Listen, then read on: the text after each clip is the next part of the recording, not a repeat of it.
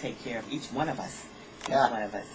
Well, in the studio, I have some blessed people of God. Praise God. I want to say that this is an honor for me as well. And we have the presence of Jonathan Dubose Sr. and John here. We're going to get to your dad in just a second. But the Sensational Starlights, how did they begin? Well, okay. The Starlights started 1955. Okay. And I joined the group in 57. They had been singing 3 years. And Mr. Robert Blythe, Philip Anthony, William Moffett, and Joe Burke were the 4 original. All right, I just want to introduce this voice. This is Jonathan Dubose Sr. that's speaking right now. And that's a Boston history. Well, the Starlights are still singing. We don't sing as much as we used to sing, but we 3, we do some programs. And Brother Dorsey's coming back, so we probably will be doing a little bit more. But most of the guys has deceased. Okay. Yes, only 3 of us left. Well, you're the blessed one here. Yes. Amen. Amen. 70 years old. Amen. Oh, my Amen. goodness. Amen. Well, it's a blessing. Oh, my goodness. That's Yes. that's a number right there. It is. You know? It is. Oh, my goodness. So we had the blessing to go into the Hall of Fame Okay. for 50 years. And they put us in the Music Hall of Fame. And we have a website. You can go on and be our stuff. And that was one of our, big spots to go to be put into the Hall of Fame. Okay. Great, Scott. I just want to ask you a question. Now, it's been 70 years, all right? Now, 70 years, you have been through a lot. God has probably taught you a lot. You probably have a lot of wisdom, about life itself. Okay, but what has life taught you? What has God taught you in these 70 years? Enjoy both of them. Wow. Life is an opera. Join in. Sing with it. Don't stand on the sideline and criticize everything. wow. Get into it. And life will be better for Wow. That was kind of heavy. That was That was heavy. everybody. That was heavy. If we could break that up in Yeah. pieces, right?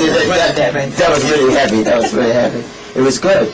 Like a cup of soup is just for the digestion. Mm-hmm. You can't divide soup. It's just all it's like Prego. It's all in. Wow. Yes. Well, that was the voice of the Reverend Kenneth Dubose Sr. Yes. And how are you? I am well as well. Praise God. I remember when you were very, very young, okay? And I'm not going to tell my age, okay? But anyway, you did a lot of singing with the group. I did. I started out very young with them, and I was blessed to be able to have that opportunity. And so I've started young enough to know that I still have more time ahead of me than I have behind me. I'm right in the middle right now. 25 years in ministry and singing gospel.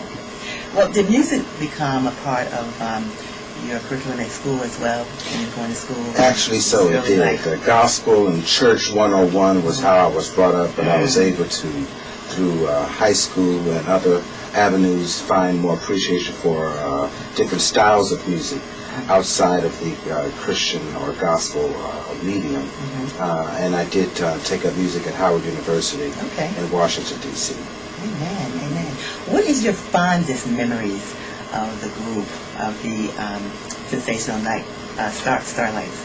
What is your fondest memories? Because you were a young man coming through with that group. So what is your fondest I think for me, the opportunity to watch normal men who were husbands and workers during the week transform into sensational superstars for God on stage. I saw my dad transform into an entertaining giant, and I was able to go into different cities and travel with them. So a bag of McDonald's with some French fries and a Coca-Cola was almost like an envelope with $500 to be able to sing with them. It was a great opportunity. Well, Kenneth, he joined the group at a young age, Yeah. as a lead singer.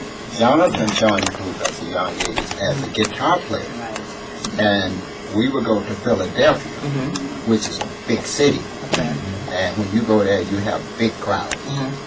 And they would come to the church to see was he there. Yeah. They come to see if y'all got the little man there, the young man there, the preacher. And they would go back home and get dressed and then come back. Isn't that something? Yes. My goodness. Are you singing today, Reverend? Oh yes, we continue to sing, pastoring and preaching, but singing is the medium that helps me to meet more people. I do continue to sing.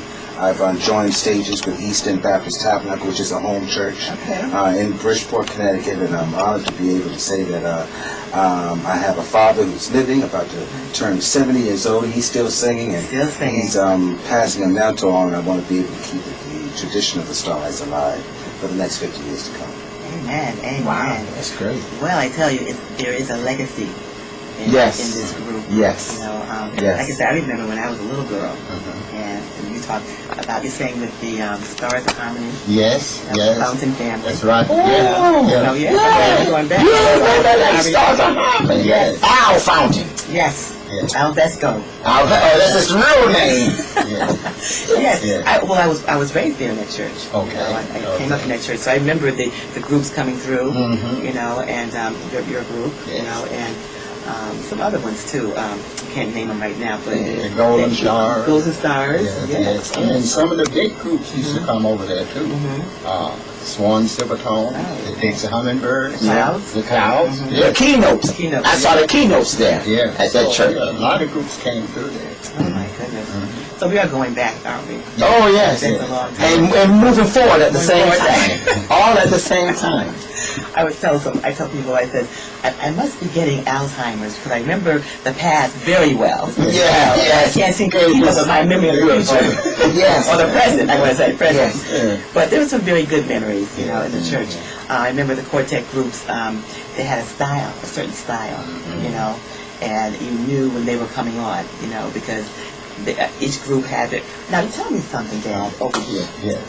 What is the significance of a lead singer, okay? Now, he's leading the song, all right? Right. He has his background, okay, in the back. But then the lead singer would lay down his mic, and you know what I'm going to say. Yeah. He makes that walk up the aisle. What is that about?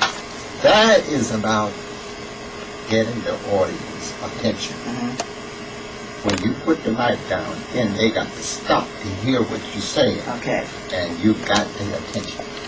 And you'd be surprised, a song could go over quicker that way than singing in the mic. Wow. Awesome, awesome. You going to say something, Reverend?